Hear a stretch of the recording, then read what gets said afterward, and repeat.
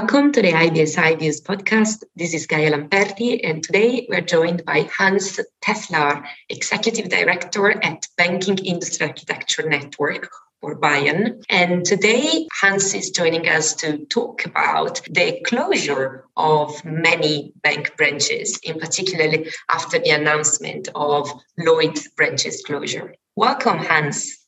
No, thank you. Thank you for having me. Perfect. Before we kick off the conversation, why don't you offer to our listeners an overview on BIAN's work and its value proposition? Well, thank you. So let's start with the organization itself.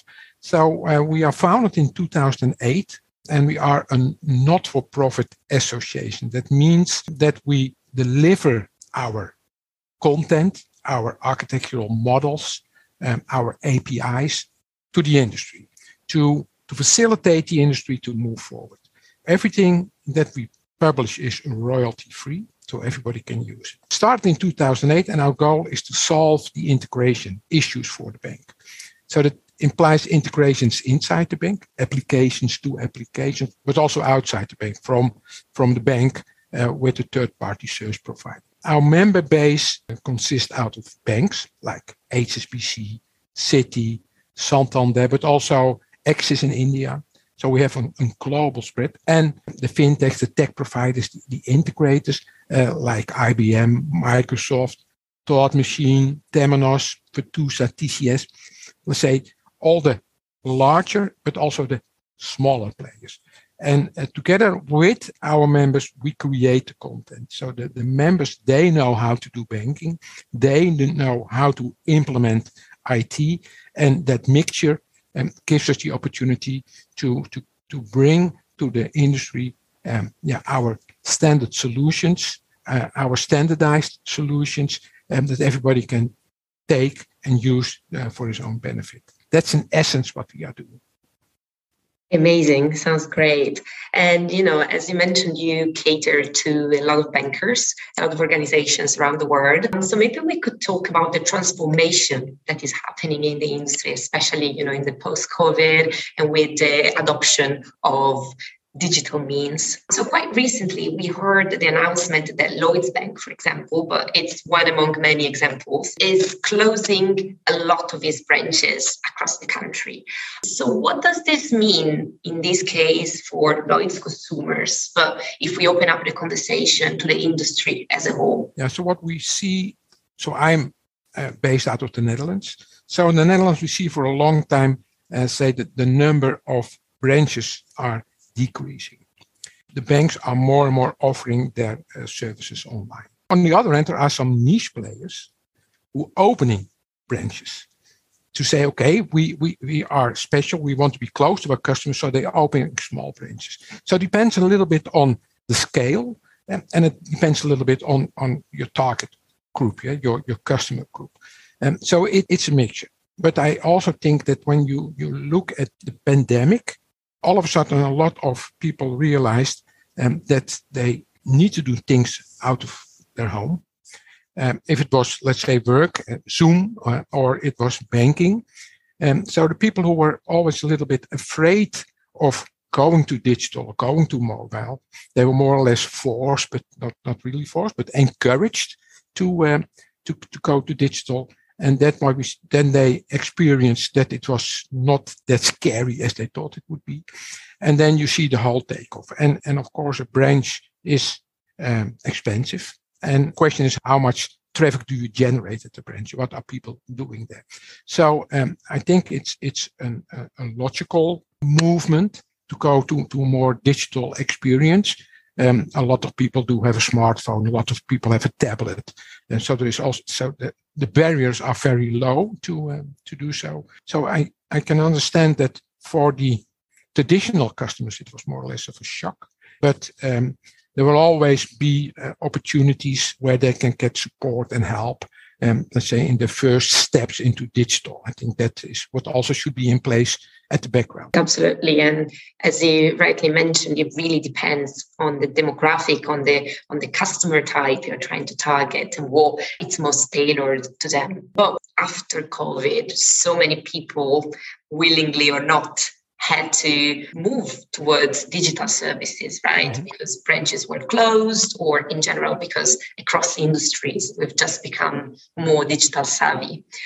So what do you think is the role of the pandemic, of what we've been through in the past couple of years in driving the rise of digital banking? Well, I think what you see is also before the pandemic, there was already a huge trend towards digitalization. When we also saw the trend to doing all the online shopping, where people also had to pay digitally. So there was also and they really get used to it to use those different things. And if you today buy an airline ticket, and you are not going to wire money. And so I think that is it. But there was an accelerator by COVID, and it also gave the bank and the solution providers the opportunity to accelerate in their solutions. And that's why you see that banks are looking, okay, how can we modernize our systems to keep up with the speed of change?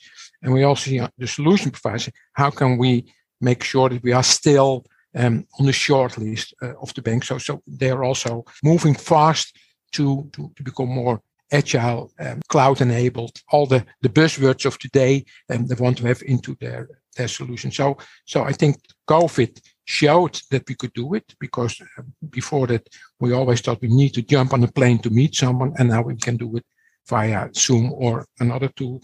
So we also get used to it.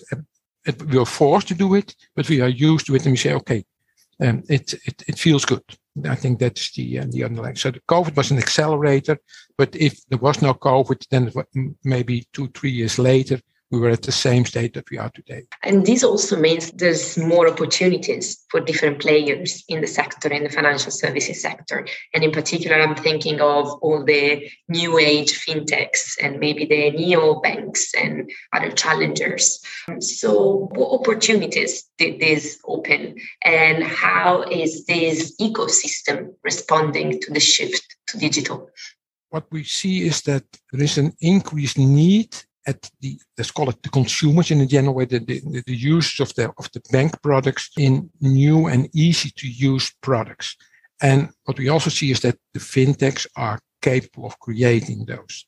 And if they can create those add-ons onto the existing bank products, then as you call it, the ecosystem of the fintechs, the third service provider, the aggregators, you name them, if you are capable as a bank to be part of that ecosystem, then it will speed up your portfolio, your product portfolio, without having to worry too much about the integration. How do you get it into your bank? Because they are mostly cloud-based, API-driven, and so on and so forth. So they are easy, between brackets, of course, to integrate. So you can also, as a bank, in a rather relatively short time, add new products and service to your existing customers.